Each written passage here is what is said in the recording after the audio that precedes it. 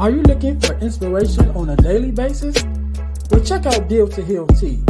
With our inspirational teas, you're sure to find something that will inspire you. Just go to dealtohealteas.myshopify.com. That's Deal to Heal Teas. Get some inspiration in your situation. Wear inspirational tea and be inspired all day. That's Deal to Heal Teas at dealtohealteas.myshopify.com.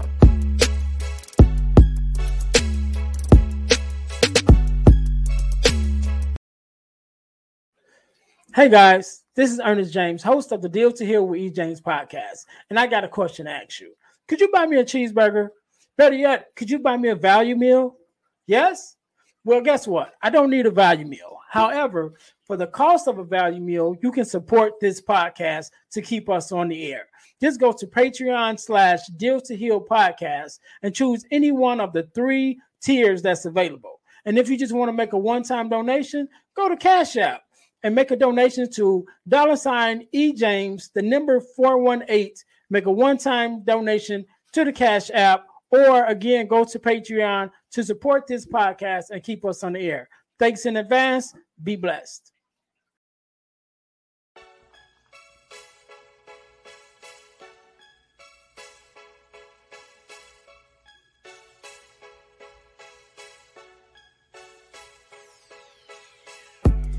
Welcome to Deal to Heal with E. James podcast. On this podcast, my guest and I will discuss topics and ways to help us to heal in every area of our lives.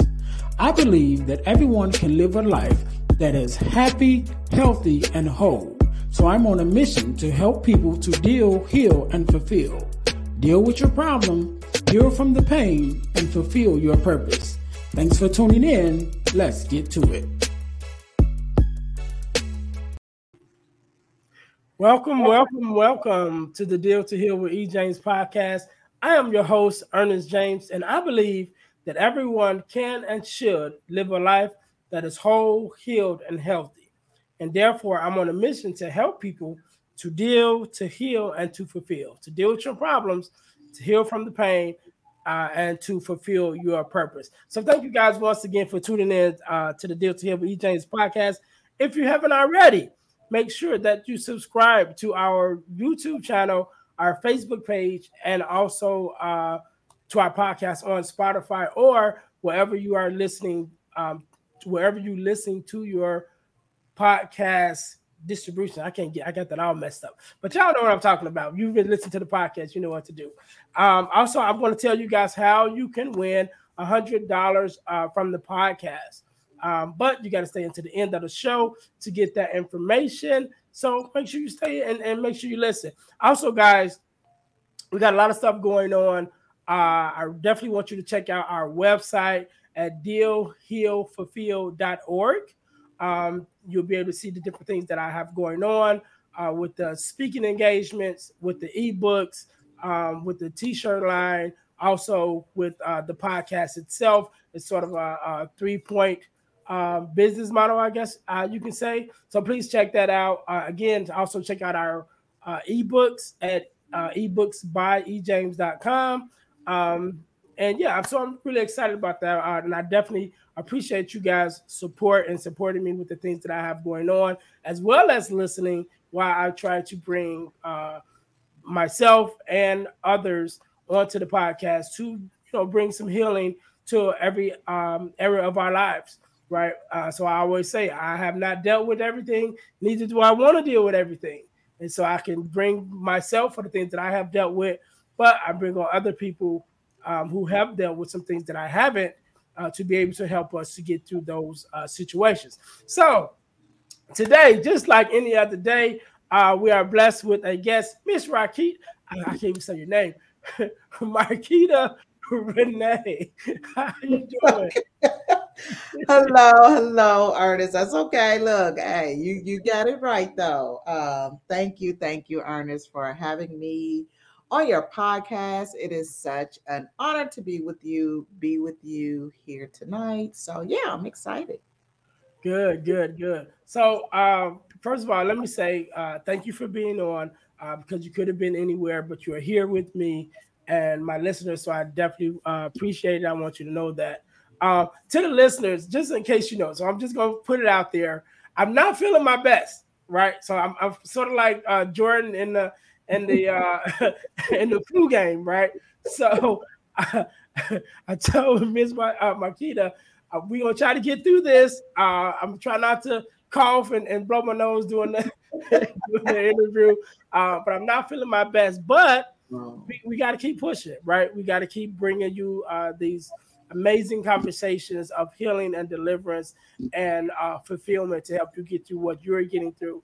And so, if I can fight through what I'm going through right now, maybe it just be a little inspiration to you guys that are listening that, life goes on and there are going to be some situations that make our jobs or our visions, the things that we want to do, makes it a little harder. mhm. But we got to push through it. We got to push through it. So tonight I am going to be your example of that because I'm going to push through this interview and we can go get it going. So, Miss Marquita, do me a favor. Let's get started. The first thing I want you to do, introduce yourself to our listeners and tell who you are and what it is exactly that you do. Yes, yes. So, hi everyone. I am Markita Renee. I am a motivational speaker, a recovery coach, and a facilitator. I have been through a lot in my life, and I think just as much as what Ernest is doing, I think that this is so, so, so important to have these conversations, especially these uncomfortable conversations, and let people see that if through my story or whomever else's story, that if we can overcome that hurdle, that hurricane, so can you. So I'm just here tonight to really just share and be transparent on my journey and how I went from broke, busted, and disgusted to pretty much healed and blessed. So I am just excited to be here, and I owe it all to that man upstairs. So, yeah. Okay, okay. So let's jump right in it. Because you said one of the things, sharing your story, and so let's go back to Marquita. The old you, right before you became the person who you are now. So what was it, or what were you going through at that time? I know we're going to get into it. You know, talking about addiction and things of that nature. So I definitely want to hear about that journey, but who were you even before that, and what led you into the things that you got into, and then eventually getting to the point, the place where you're at now, where you're Mhm. able to talk about it and help to have these conversations to bring hope and a ray of light to those who may be going through it right now. So tell us a little bit about that journey of Sure. who you were and how you got to where you are now. Sure. You know what? I really love transformation journeys. I am a huge, I just want to throw this out here. I am like a huge documentary guru. So I just love seeing how people, especially people of color, came from nothing and overcame all of their barriers. So with that being said, the old version of Marquita, I was the black sheep, you know. Many of us have that black sheep in the family, right? To where you just never fit in. And that was me always growing up. I've always been kind of the, if you want to say, the outcast and the outgoing, outspoken, very athletic. I played sports all through, middle, high school, and college. So I was very just, I stayed in my own lane pretty much, but I was very rough around the edges, if you want to say. And that had to do with, growing up, I was the middle child. So being the middle child of, two siblings, sisters, both sisters, and feeling like I had to be the protector, right? So, you go through Marquita to get to my sisters because Marquita wasn't having it. So we didn't have brothers. So I felt like that was my job to be, the protector. And I came a point in my life where I was really needing my mother's love. My mother had us very young. She had my sister at 14, me at 19, and my younger sister at 22. So she was a kid herself, trying to raise three girls. Um, and her and my dad split up when I was really, really young. They were only married for like 6 years. So just seeing her at a young age, trying her best at that time. We are from a small town of Tulsa, Oklahoma. So if you all are familiar with the 1921 race riot, that's my hometown. So growing up there and really just trying to figure out life with being the outcast, you know, m- my mother wasn't that given that TLC, if you want to say, right? Mm-hmm. So I never really experienced that love and that affection and any of those things that I really didn't even know that's what I needed, right?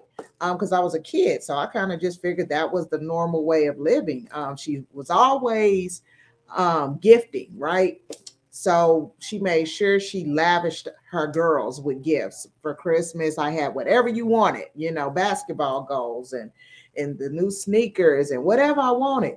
But something was missing, and it was pretty much when my mother got physically abused, right, and that kind of shifted. I think that shifted our relationship. That shifted her just as a woman because she was abused in front of her children, Mm-hmm. and that's what led us leaving our hometown and moving to Atlanta, Georgia.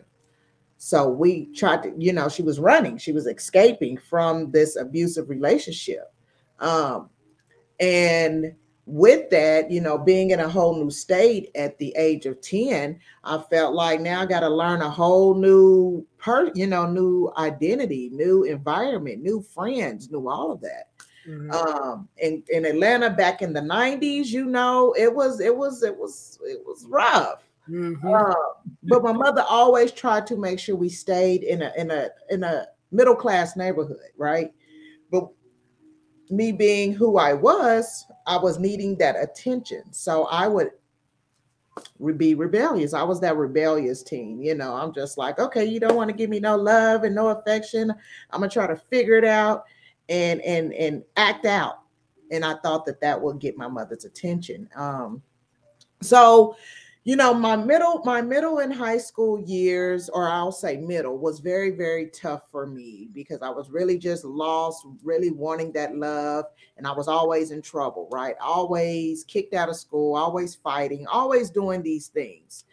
And I was always told I wouldn't be nothing, I wouldn't amount to anything, all of these just negative things that my family would always tell me. So at some point, I started to believe that, right? So I'm like, well, maybe it's true. Maybe I won't amount to anything.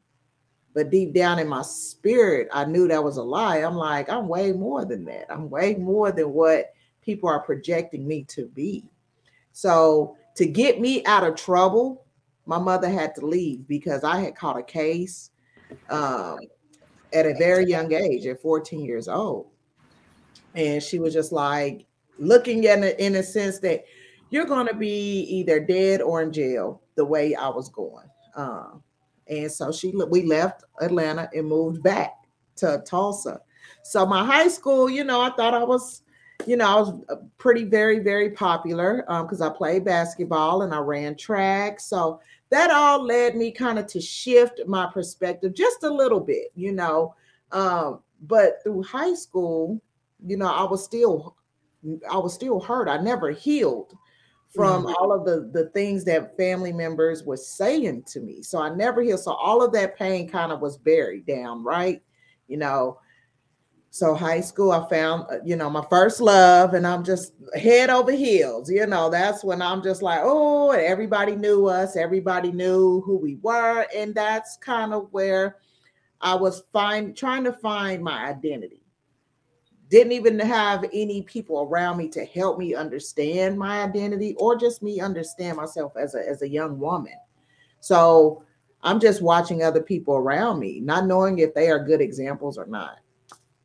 Um, Leading to college, college is kind of what shifted after I graduated high school and college. And I'm just still kind of like, I want a kid. I want a kid to, because I wanted to feel loved. I'm like, nobody's ever said they love me. I don't even know what love feels like because I've never seen love, like genuine love. So I thought me having a child would fix that, right? And Right. it wasn't something that I was going out to look for. I'm just like, if it happens, it happens. My freshman year in college, I had a blast. I went to an all black university, Langston University, and I had a blast, right? So it was kind of like I'm becoming a young adult. I was 19 years old, finally living on my own. And I felt like I had always lived on my own because I've had to do on my own since 12, 13 years old. Um, so freshman year was great. Then my sophomore year in college came and met this guy that was from California. He was from South Central LA. And I just thought his swag was everything. I'm like, oh, something about this Cali boy is just, I'm loving it. And whew, Lord and behold, that ended up being the biggest mistake of my life. Got pregnant. And when I got pregnant, I didn't even know I was pregnant, right? So I just thought I was really, really sick. And I had someone take me to the ER, and she was like, "Oh, congratulations! There's your baby's heartbeat." And I'm like, "What?" I'm in my sophomore in college. Like, wait a minute. When I said I wanted to possibly have a baby, I didn't mean like Right. college, right? So I'm like, it is what it is. I told him, and he immediately was like, "Get an abortion. I don't want it. I'm too young. I don't want it. And I still got a life to live. I'm from Cali." And he was just really cocky. He had a really cocky demeanor. So I had my child without him. And I was 21. So being a single parent mother, it was rough. It was very, very rough. So 21, I'm trying to, take care of my child on top of trying to work and pay for daycare and do all these things as single parents do to make sure we survive. And it was very, very hard. I had to stay in the hood. Um, and it was just, I mean, even though I could survive through anything, right? Because that was just my mentality. It's like I could survive. I'm a survivor for real, for real. So living in the hood was no issue, but it was just kind of like I started to see that I'm tired of this. Like, but I couldn't go nowhere else because that was the environment that I could only afford, right? Like I could not afford to go pay rent for $700-800 at that moment of time until I found a new job. So around this time, this was 2003. No, 3305. My son was born in 2005. Um, so for like the 4 years, it was just rough. But I made it through. I made it through, but I was starting to. Me and his dad were just always bumping heads. Always, he never helped, and I just had so much anger. So it was like I had the past anger from when I was in middle school, from when my mother and sisters and everybody would tell me I wouldn't amount to anything, to now a man telling me that I wouldn't nothing. He verbally cussed me out, physically, was spit in my face. He just kind of degraded me as a woman. And I couldn't understand how someone who I just had his child would treat me like that. And that whole time, I ended up finding out he was cheating on me. So while I was taking care of his baby and all of this, he was back at school having the time of his life, and he was, cheating on me. So that built up anger, right? Just resentment. And I'm just like, this, like, you know what? Like, how could you, like, I need help. Like, you're not helping me.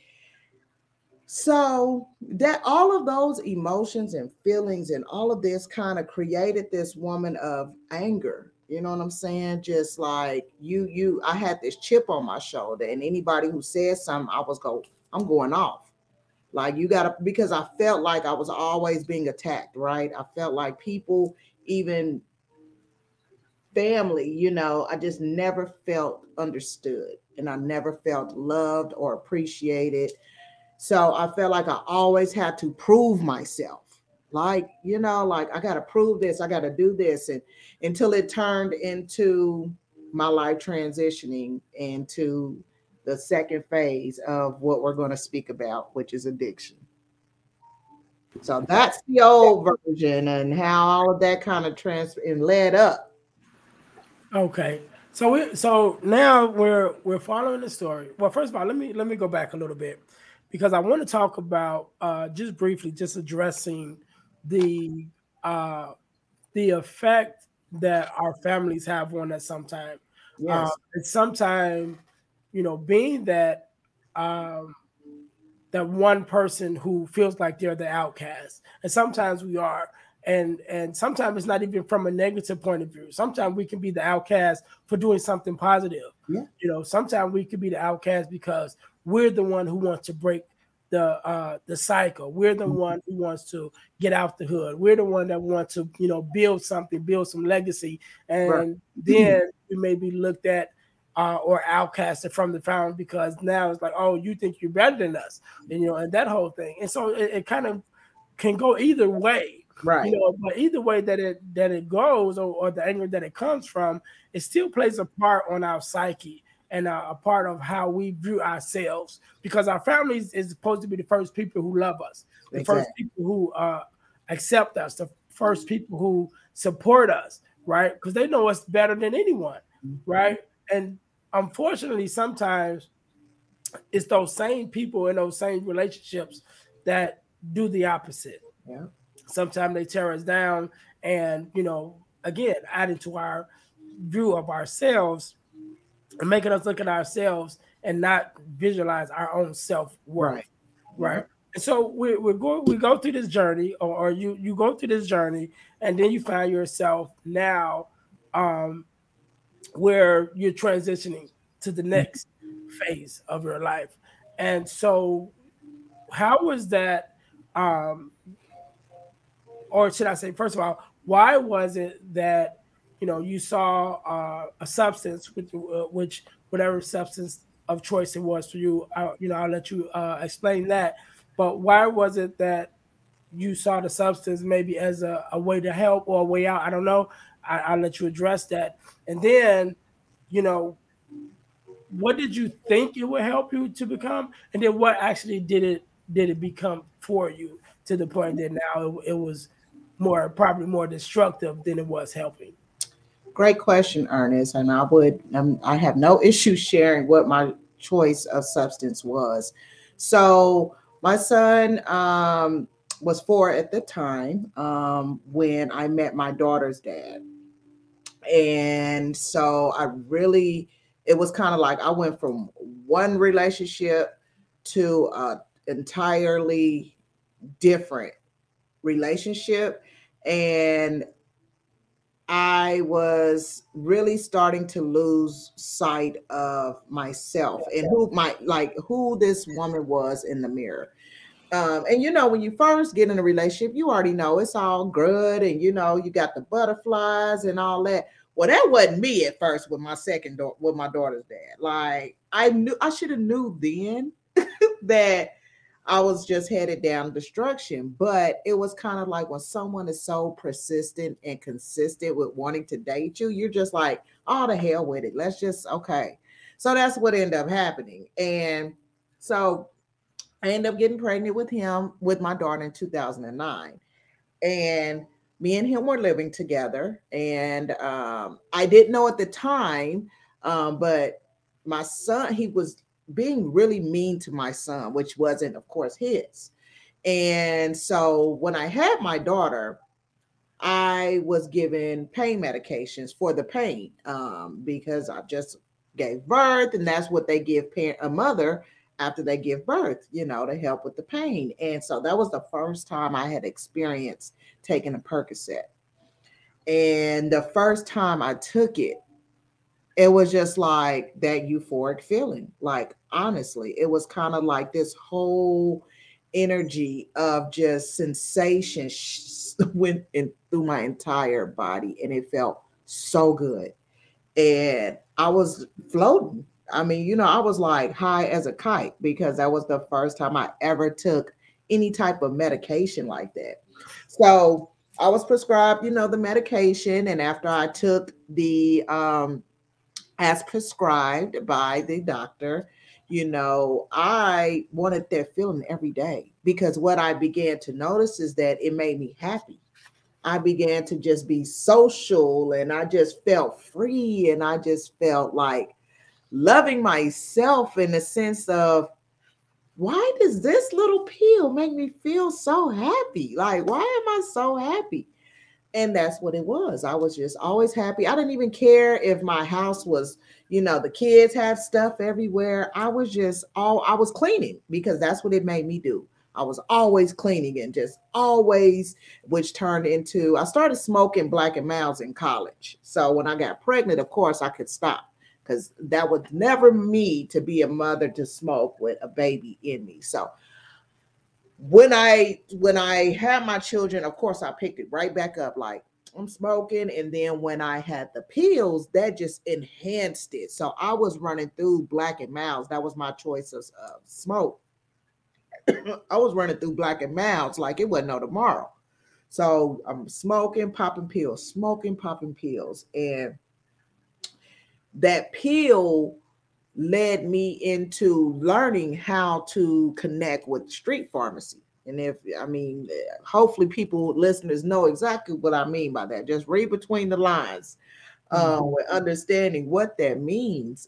Because at that time, it wasn't even an addiction, right? It was just, at least that's what I did. Because back then it was not even known to, doctors wouldn't even explain it in the way of, now this can be very addictive. So they were giving prescriptions out left and right. Like, it was like getting us, I used to get 180 script of pain medications.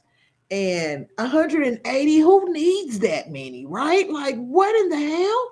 But because I thought it was legal, I'm like, like any person who's never been properly educated on medication, we're going to assume it's cool because our doctor gave it to us. You know what I'm saying? Like, I ain't got no addiction. My doctor obviously thinks I need it. So can't nobody tell me nothing. And that's what my mindset was. So for 9 years, that's all I did was pop pills, smoke, and now I started drinking. And my daughter's dad, he was a very manipulative, narcissistic man. And I really, really despise, I didn't like I really disliked my son's dad. But my daughter's dad, he kind of put the icing on the cake with why I wanted to just stay medicated, right? So I lost my job in 2013. And with me losing my job, and he didn't really work. He used to just sit and play video games all damn day. So me being a full-time mom, full-time girlfriend, full-time everything, and still trying to keep up with this habit of my pills, I'm like going crazy. I'm like, I done lost my job. How am I going to afford anything, right? So that's when I started pawning stuff. Like, everything in my house that was pawnable, if that's even a word, it was getting pawned. I'm like, I didn't care, right? I went into that darkness of my kids' toys, my kids' PlayStations, my kids' tablets, anything that I can think of, TVs. I would pawn it, and then knowing I would go donate plasma just to try to have some money to act like I got my shit together. And again, I had no idea I was going down a spiraling cycle. I just was trying to keep up my habit. That's all I cared about. And but I always made sure before I had lost my job, I've always had a good job, right? Like nobody knew that I was popping pills. Nobody. Because you look like a normal person. You get up and go to work and do what you do and things like that. So nobody ever knew. So how it kind of came out was my daughter's dad, he was always a jealous person. He always had a jealous spirit. So even though I like income tax time would come, he was one of those who expected me to give him and go buy him stuff like I did my kids. And he would get really, really upset that I would come home and not have anything for him. And I used to be like, who does that? Like, how are you mad? Because this is my money. And these are you don't help me take care of your kids, including your own daughter. So my love for him was starting to diminish. And we had by then been together 6 years. And I was just like, why am I with him? And so the addiction, the habit just got worse and worse because I was really just trying to hide the pain and I didn't want to deal with just not feeling loved. Like all I wanted to have was that love from somebody. I'm like, I just want to be loved. Like, what is it about me? So I started questioning myself. Mm-hmm. What is it about me that I can't be loved? I'm like, I feel like I'm an attractive woman. Like I have a car, I have a nice house, you know, I know how to cook. You know, I'm questioning all of these things about who I am. And I could never find the answer. So my pills was my answer because my pills blocked out all of the questions I was asking, right? It was just like, okay, I'm in love. I'm in love with this because it loves me back. It ain't talking noise. It ain't putting me down. It ain't doing none of that. It's making me feel good because I didn't know how to feel good from nobody else. So with me having that type of mindset, you know, the job that got let go of, it was because the company downsized. So when that happened, this was the first time I reached out to my son's dad and I'm like, I can't, can you just help me take care? Can you just take him for a couple months until I get back on my feet, right? But at that time, my son was 10 and I should have knew that was the wrong decision to do. Um, so he agreed and remind you, this man ain't been in his son's life in 10 years. But for some reason during this time, he was so open and willing. And of course, yes, he'd been on child support since he was a newborn. So his child support had racked up by then. It was like $17,000. Me, I'm not thinking that that's any reason for him to be like, I mean, because again, I couldn't think clearly. I'm under the influence every day, right? I'm just zooted every day. When I wasn't zooted, I was sick. So that's when I started experiencing withdrawals. And I'm like, what the hell is this? Like I was very, very, very ill. For the first time, that's when I found out it was withdrawals. And I because I didn't want that feeling, I'm like, I have to now keep this habit up. Like I don't want to be sick. Like that was horrible. So, you know, he agreed. I end up letting him come get our son. And I was like, the agreement is for you to let just until I get on my feet. That situation turned into him saying, no, I'm not giving him back to you. He doesn't live in the state I live in. He lives in, at that time, it was Texas.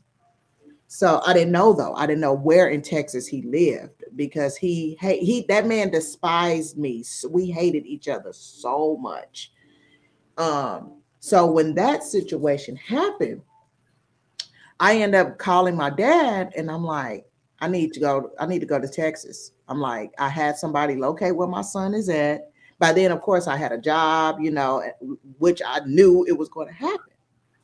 And I'm like, I need somebody to go with me just in case it just turns out to be to the left. Like his daddy wants to jump on me, attack me. I need you. So my dad was like, yeah, let's ride. Like, I'm making sure my baby girl got me by her side. So we get to Texas. I go to the school where I knew my son was at, got him and left. Soon as I pulled out the parking lot, I guess the school had contacted dad and was like, just let you know, mom just picked him up. And so he calling me. I'm already on the highway back to Oklahoma. He blowing my phone up. You be this. I'm coming to get you. I'm kicking in your door. I'm coming to get my son. And I didn't think nothing of it. I'm like, yeah, boy, you ain't about to drive down here to come get him. Boy, bye. That was on February 13th, 2014. At midnight, he came to my door to try to kick it in. It was February 14th. So as he's trying to kick in my door, I had to call the police. The whole block was filled with police. Like, I have never seen that many police for one person. But at that time, I didn't give a damn. Take his to jail because he is not coming to get my son. So that situation happened. My daughter's dad is in the house. Do you think he got up to help or do anything? No. His scary ass was laying in the bed like that. Ain't got nothing to do with me. That's between you and your baby daddy. Da da da da da. I'm like, you weak. I mean, I called him every name in the book. And that situation led me to going to the court the very next day to file a protective order. And I thought that protective order would be all I needed to secure that he couldn't come anywhere near me or my son. I was wrong. The last day of school, he waited a couple months, so it cooled off. The last day of school of 2014, I'm like, I'm gonna go pick my kids up early from school so we can just go celebrate. School is over with, out for the summer. Go to my son's school. Principal was like, he's not here. His dad came in with a court order, and we had to let him go because the school, of course, had the protective order from me. But she said this order that he had overrided my order. So they let him go. This is 2022. I have not seen my son in 7 years. So with that situation, when that happened in 2014, I fell into a very, very deep depression. As a mother who had a son had both of her kids one day and then wake the next day, and it's kind of like you only gave birth to one child. I kind of went into a whole dark hole, and that dark hole just kept me into my addiction more, right? So that I wouldn't wish that pain on any mother, on any parent at all, right? And yes, people might be, who's listening, like, well, did she try to go get him? Yes, of course. I made many attempts to go to Texas. He would call the police. He would make it threats. He would make it seem like I was, an abusive mother. So the police would told me if I ever showed up to his residence, I would be arrested. So he flipped the script on me, ended up putting me on child support. I've been paying child support since 2014. And that child support that I had, I'm still not getting any back pay. So what ended up happening was 2015, that year after that happened, I moved to Oklahoma City. And that's about an hour away from where Tulsa is, right? And I moved and I'm just like, okay, I'm gonna try to start fresh, right? I'm just like, I just need to start fresh. The house I was living in, the landlord was going in foreclosure. So it was like everything was happening back to back to back for me, right? And I was just like, damn, am I going to catch a break? Like, I am like, Lord, please help me because I am just exhausted. I want to give up. And moved to Oklahoma City, ended up getting robbed. Got robbed twice. One time on my daughter's birthday and another time while I was at work. And I knew the people who robbed me. So me being who I am, I wasn't about to allow that. And I didn't have no family in Oklahoma. Well, I had my sisters, but by then they stopped communicating with me. I couldn't figure out why, right? I'm like, why? Like we've always said when we became adults that we wanted to all live in the same city and have our kids grow up. So it finally, that opportunity finally had came, but I couldn't figure out why they turned their backs on me, right? So once I got robbed and all these things was happening, that kind of turned me into a savage. I was like, okay, see, I'm tired of people taking advantage of me. I'm tired of allowing my kindness to be, people taking my kindness for weakness. By then, I was still taking pills, but drinking was kind of more heavy. And, I really just turned into a savage mother. I was just like, I wish somebody would. I ran up in this woman's house who I knew robbed me, and you know, had to fight her because I'm like, how dare you? I let you come in my home. And I knew she robbed me because the neighborhood was basically saying, this girl didn't going around trying to sell stuff. And I was just like, what is she trying to sell? And it was my stuff. I'm like, the audacity. So that situation happened, and that led me to having to leave this Oklahoma City. Now, while all this is transpiring, I'm still, as a mother, trying to figure out how the hell did the court let this man take my son? Like, how? Like, it makes no sense. Come to find out, my sisters, he been having contact with my sisters. He had been allowing my sisters to come see my son. When I found that out, and how I found that out was through social media. So one of my homegirls at that time was like, girl, your sister got a picture on Facebook with your son? I was like, huh? I was like, how? Wait, what? So when I seen it, I'm like, hold up. How? And by then I hadn't seen my son in 2 years. I'm like, how is this even? Wait, what is going on here? Like, how are you able to see him? And I'm having such.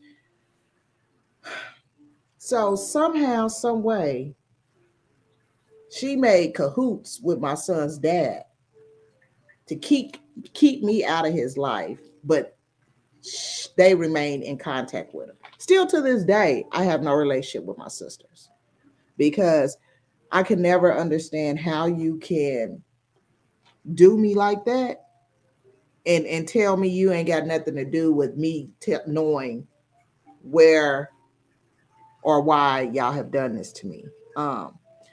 So all of that happened, and like I said, it all transpired. And so when I left Oklahoma City in June of 2015, I get in this relationship. Well, I was kind of in a relationship before I left, but I end up bringing that relationship to Tulsa.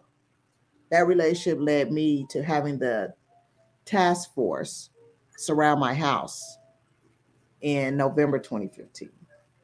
So you talking about a domino effect of all of these events. Every year, something was happening in my life, like back to back to back to back. So okay, 2000 and the end of 2015, I go to jail. And again, I'm still. By then, my mind is like, I'm tired of popping pills. Like my body was exhausted. I wasn't. I was so unhappy. Um, I was missing my son. I felt just lost. I felt hopeless. I just felt like running my car off the highway. That would just take away all my pain. But then I stopped and thought about my daughter and my son. The moment that I did have that thought of going off the highway, it was like I was driving over the highway and the bridge was coming up, and I just was like, just Markita, just rev off to the right. Just go to the right. Go to the right. And so like literally my hand is on the steering wheel, and it was like something just pushed me back on, and it was kind of like I was in a daze. And I felt like God was basically saying, it's time for you to wake up. It's time for you to get your life together. So when I went to jail, that's when my transition of getting my life together started.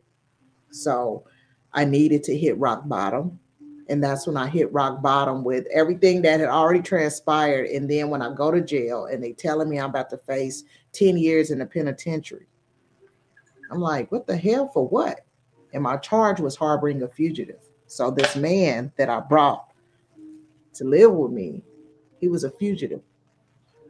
And here I was, I'm that down ass woman. Like, I'm riding for my man, you know what I'm saying? I'm doing this, I'm making sure. But because my mind then was so gone, but then I was already starting to wake up a little bit to the fact that the judicial system ain't for black people. They don't give a damn what charge it is.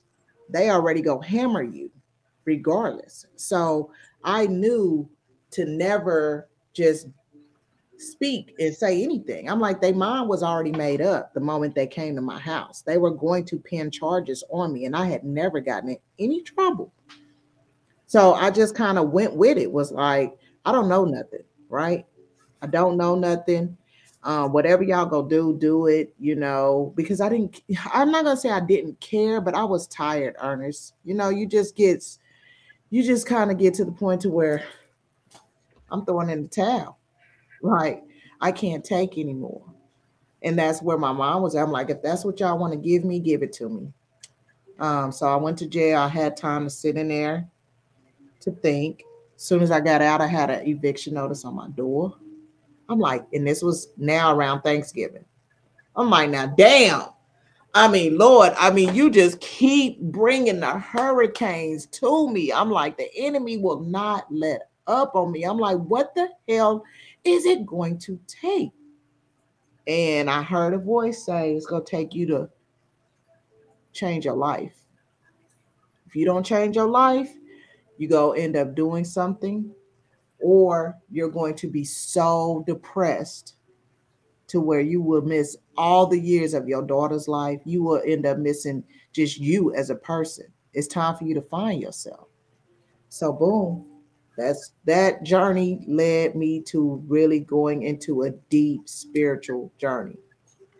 And that's kind of what led me to where I'm at today. And that's a whole nother story, how I got here. So I don't know if we have time to share all that, but as you see, each chapter of my life has been a transition and a growth. And that growth has led me to fully turning my life around, fully moving. I had to relocate and get the hell away from my home state. I had to get as far away. So I ended up taking a plea deal. So I didn't have to do jail time. So that plea deal, I couldn't leave the state. I couldn't do nothing. I was homeless. So, when I was evicted, I was homeless. And when, the crazy part about it is that I was staying with my mom when all this happened, but my stepdad didn't want me and my daughter there. So they secretly moved. One day I was at work, didn't even know they was moving. Come home, there's nothing there. I called my aunt and I'm like, Amy, she was like, girl, your mama and them didn't tell you that they was moving to an apartment, because they had a house, a huge house. Because he didn't want me there, they downsized to a little bitty apartment. And she said, yeah, they moved. And the fact that they didn't tell you, and this is the same man that she was with in Atlanta. That's what made me act out. That's what made me, because it was something about him that I just never liked. Never. And here we are. I'm an adult now, lost, didn't have no place to call home. At least I thought I could go home to my mom just for a little bit. And then y'all do that to me while I'm at the worst of my life. So I ended up having to go stay at a shelter. Never stayed in a shelter ever in my life. That was a very, very eye-opening experience, to actually be in a shelter knowing that my mother and stepdad didn't want me there. Do you know how that felt? That felt like going back to my childhood, like I'm not wanted. Nobody gives a damn. And that gave me the strength to say, you know what? I'm done. Forget everybody. I don't want to be around nobody. I could start cutting everybody out of my life. And from 2015, the end of 2015 through 2018, I was homeless. So for 3 years, I didn't have a place to call home. Sleeping on blow up beds, sleeping on the floor, trying to make sure my daughter got to school, had a car that, the radiator was messed up. So I had to put water in my car every 2 seconds. It was just rough. And I was like, Lord, I can't. And all he kept saying was, yes, this is building your strength. This is building your character. This is changing you. This is what you need to go through. And I just kept saying, why? Why me? He was like, because these waters that you going through, all these people can't swim. So I'm about to get you through all of this. And I just kept replaying, I got to get out of this. I got to get out of this. Like, I'm freaking homeless. Like, that was, I ain't gonna, it humbled me. It humbled me to the point to where anybody who has something negative to say, I just use that energy to fuel my fire to say, okay, you're right. You can kick me while I'm down, but watch how God go lift me back up. Just keep on throwing dirt on me, keep throwing stones at me, keep doing it. My sisters was steady, going to go see my son without my behind my back, and just still so much was happening. And I just was looking at them pills and liquor, and I said, I don't want no more. But it took me leaving. I had to get out of that environment to fully heal. And when I left Oklahoma and moved to the East Coast in September 2018, I never looked back. Me not looking back, my life now, I was able to get my bachelor's degree. I just graduated in May of this year. Um, Congratulations. Thank you, thank you. I've been on the radio to share my story here in Connecticut. Um, I've been to New York many of times that I would have never been like, I'm in New York. I was just homeless, right? And here I am at the freaking Statue of Liberty taking pictures, living my best life, living life and actually starting to be free from those substances. Your body takes a while for it to readjust, right? You know, I had to renew my mind. I had to renew my energy, and that really my spiritual journey led me to fully understanding who I was as a woman and who I was no longer going to allow to others to try to take me back to who I used to be. And again, so much has happened in my life since I moved here. It's just a blessing. So next month will be 4 years of sobriety. And I am just truly thankful. And all I want to do is just show women um, that, if I can overcome all these hurricanes, and people ask me, like, how did you get through with you still not having your son? God. And knowing that he didn't make no mistakes, and knowing that I will one day see my son. He's about to graduate this year. So I'm hoping to make a surprise visit and show up for his graduation. So that is my goal for 2023. So y'all wish me luck, because I really been like, I just want to see my son. I haven't touched him physically, seen him in 7 years. That's a long time. So I wanna go back a little bit. So one of the things that you were talking about is, just with your journey, and I think you said 4 years of sobriety. Yes.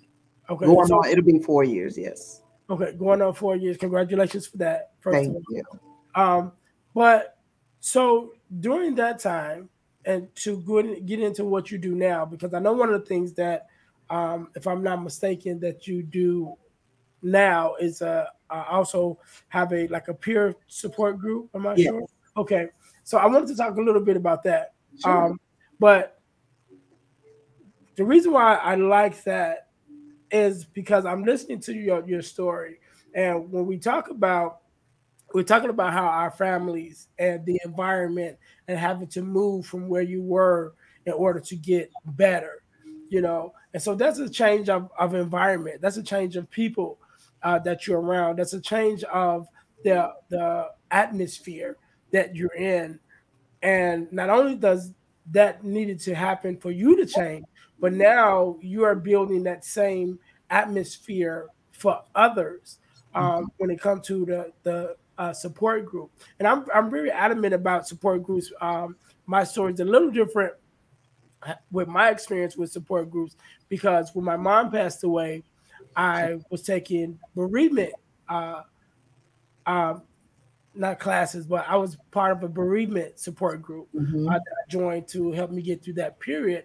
And when I got there, I really liked it. It helped me a lot, and I said, "Okay, I want to stay." And so I stayed. And I became a volunteer, and I started working with the organization. And what I realized for the time period that I was there, it was almost a year, and within that year, it was only maybe three black families that came through there. And I knew it wasn't because, we didn't need it. And it wasn't because we didn't have loved ones that were passing away. But then it goes back to the stigma of therapy, the stigma of, needing help and reaching out for help Mm-hmm. that we sometimes have in our community.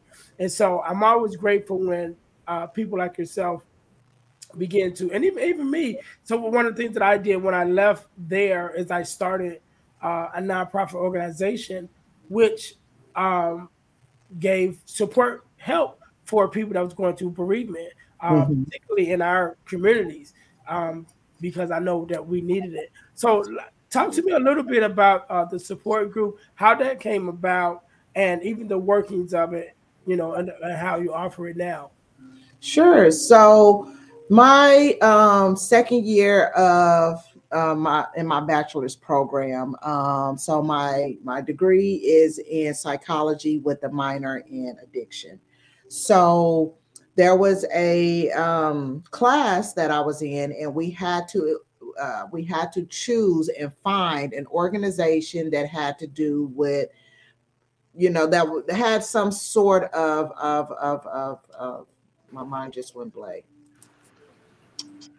It had to do with addictions, pretty much. So I was doing research and I came across this organization called Smart Recovery.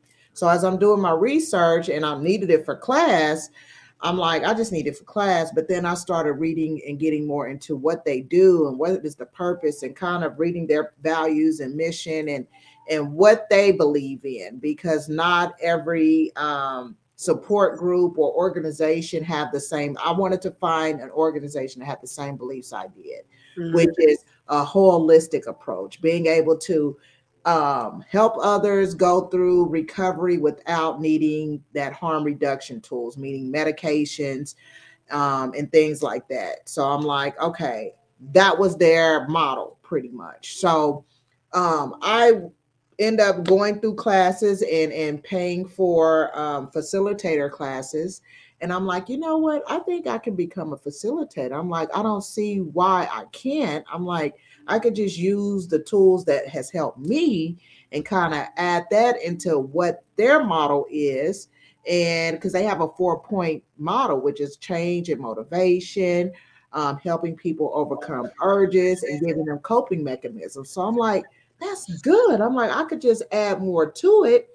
And so that's basically what I did. I went to these classes, passed them, and I asked them, could I start my own online support group? And they were like, yes, like, we don't have anyone in your area. Like, you would be a great fit. So I started doing that, right? I started that in 2021. Well, I'm like, I want to use this and partner with someone. I'm like, there's all these different organizations that, are well known and that could probably use, this information, or I can turn this into a program maybe in my community. So me doing, networking and just going to these, webinars, and I finally found that connection. And this connection was, we would like to give you grant money to start this program in your community. And I'm like, me? Even though that was in the back of my mind what I wanted to do, it was just kind of like, so I was taken aback because I'm like, man, all this blessings that is coming my way from where I used to be to where I'm at now, I just still can't wrap my mind around it. So that opportunity came, and now I facilitate and coordinate the program in my community every Thursday, and it's slowly growing. But the more I get the word out and do things like that, I think it's going to really be a great thing. Good, good, good. That's great. So I want to talk a little bit before we go, because I want to talk a little bit about you and your motivation as far as being a motivational speaker, and where do you go for those opportunities? Are you speaking in schools and things now, and how is that going to be able to share your story, and what is that like for you to be able to share your story with others and see that transformation that they have just listening to what you've been through? So that opportunity or that journey is kind of still transitioning, because with me going to school and just graduating in May, that was my focus, right? So now that that's kind of done and I've marked that off my to-do list. Now it's like, okay, now I can package my story and start going into these schools. So I have, just I'll just go into the schools, and just when I see kids, because my daughter's, in middle school, so kids, see me, and from that, the teachers will see me like, you should come speak. So that's still in the making of really trying to package how I want to deliver it. But yes, my goal is to get into schools, get into universities, and really share not only my story, but also provide them with the motivation they need to understand not to go this route, like, the unhealed and not feeling loved, and just provide them a different perspective from that point of view, versus just letting them, because these kids right now need it. Oh my god, woo. So right now I have been, just networking and going to these, they have like these school seminars where you can network with people. So that is what I've been doing. It's a lot harder to get into the schools when you don't have a connection. So I think, again, if I found this partnership with this program that I'm doing, I know that I'll have an opportunity with speaking. Just so I'm just continuing to develop my craft and get better with how I do my speech. Okay, all right, all right. So, first of all, I want to thank you, Miss Markita, for taking out the time to be here, to share your story with us. And I want to give you the last word. I want you to have the last word.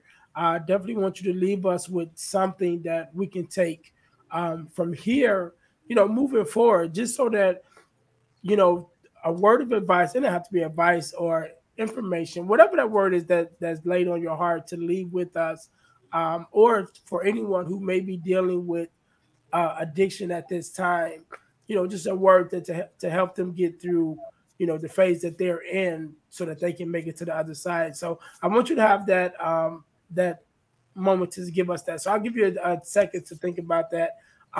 In the meantime, guys, I told you guys that I would tell you how to you can win $100 from the podcast, and that is by joining our super subscriber contest. And what does that mean? That means you must subscribe to our YouTube page, our Facebook page, YouTube channel, and to our podcast on Spotify. And after you've done those three things, you would text the word win, WIN, to the number 866-326-0730 in order to qualify to win $100. So the contest is ongoing and it's random. So once you're in, you're in. You never got to do anything else, you know. And at any time I can put a name and say, hey, our next winner will be you, and then you would be notified through the same text as you text the word win to. So it's just that easy, guys. You're already watching, you're already listening. So just make sure you enter our super subscriber contest. Again, in order to do that, you must subscribe to our YouTube channel, our Facebook page, and our podcast on Spotify so that you don't miss any episodes for number one. But then after you've done that, you would text the word win, WIN, to the number 866-326-0730 to qualify to win $100 from the podcast. So that Awesome. being said, Miss Markita, I'm all messed up today. That's look, I understand. So again, I want to thank you for being on, taking out your time to be here and share your story with us and your journey. So I'm going to allow you to have the last word. Definitely you leave us with a word of advice, but also share with us any of your social media um, handles and where we can reach out to you, website or anything like that, information that you have, so to make sure that my listeners are able to reach out to you in your area. Definitely let us know what area you're in, and if you're still doing it online, definitely give us that information. But again, I want to thank you for being on. Thank you for taking out your time for being here. Want to make sure I say that, and so I give the floor to you. You got the last word. Well, Ernest, thank you again, seriously, for allowing me to have this space to share my story and share this message to your listeners. I know as people of color, this is a topic that I find so important, and the more awareness that is brought to it, the more of you will begin to understand that recovery is possible. So I would love to leave you all with this. If you can quit for a day, you can quit for a lifetime. A recovery is not easy, but it's damn sure gonna be worth it when you decide to put yourself first and remove and release and become healed from whatever it is that is allowing you to not love yourself. So understand that that is very, very important when it comes to recovery, addiction.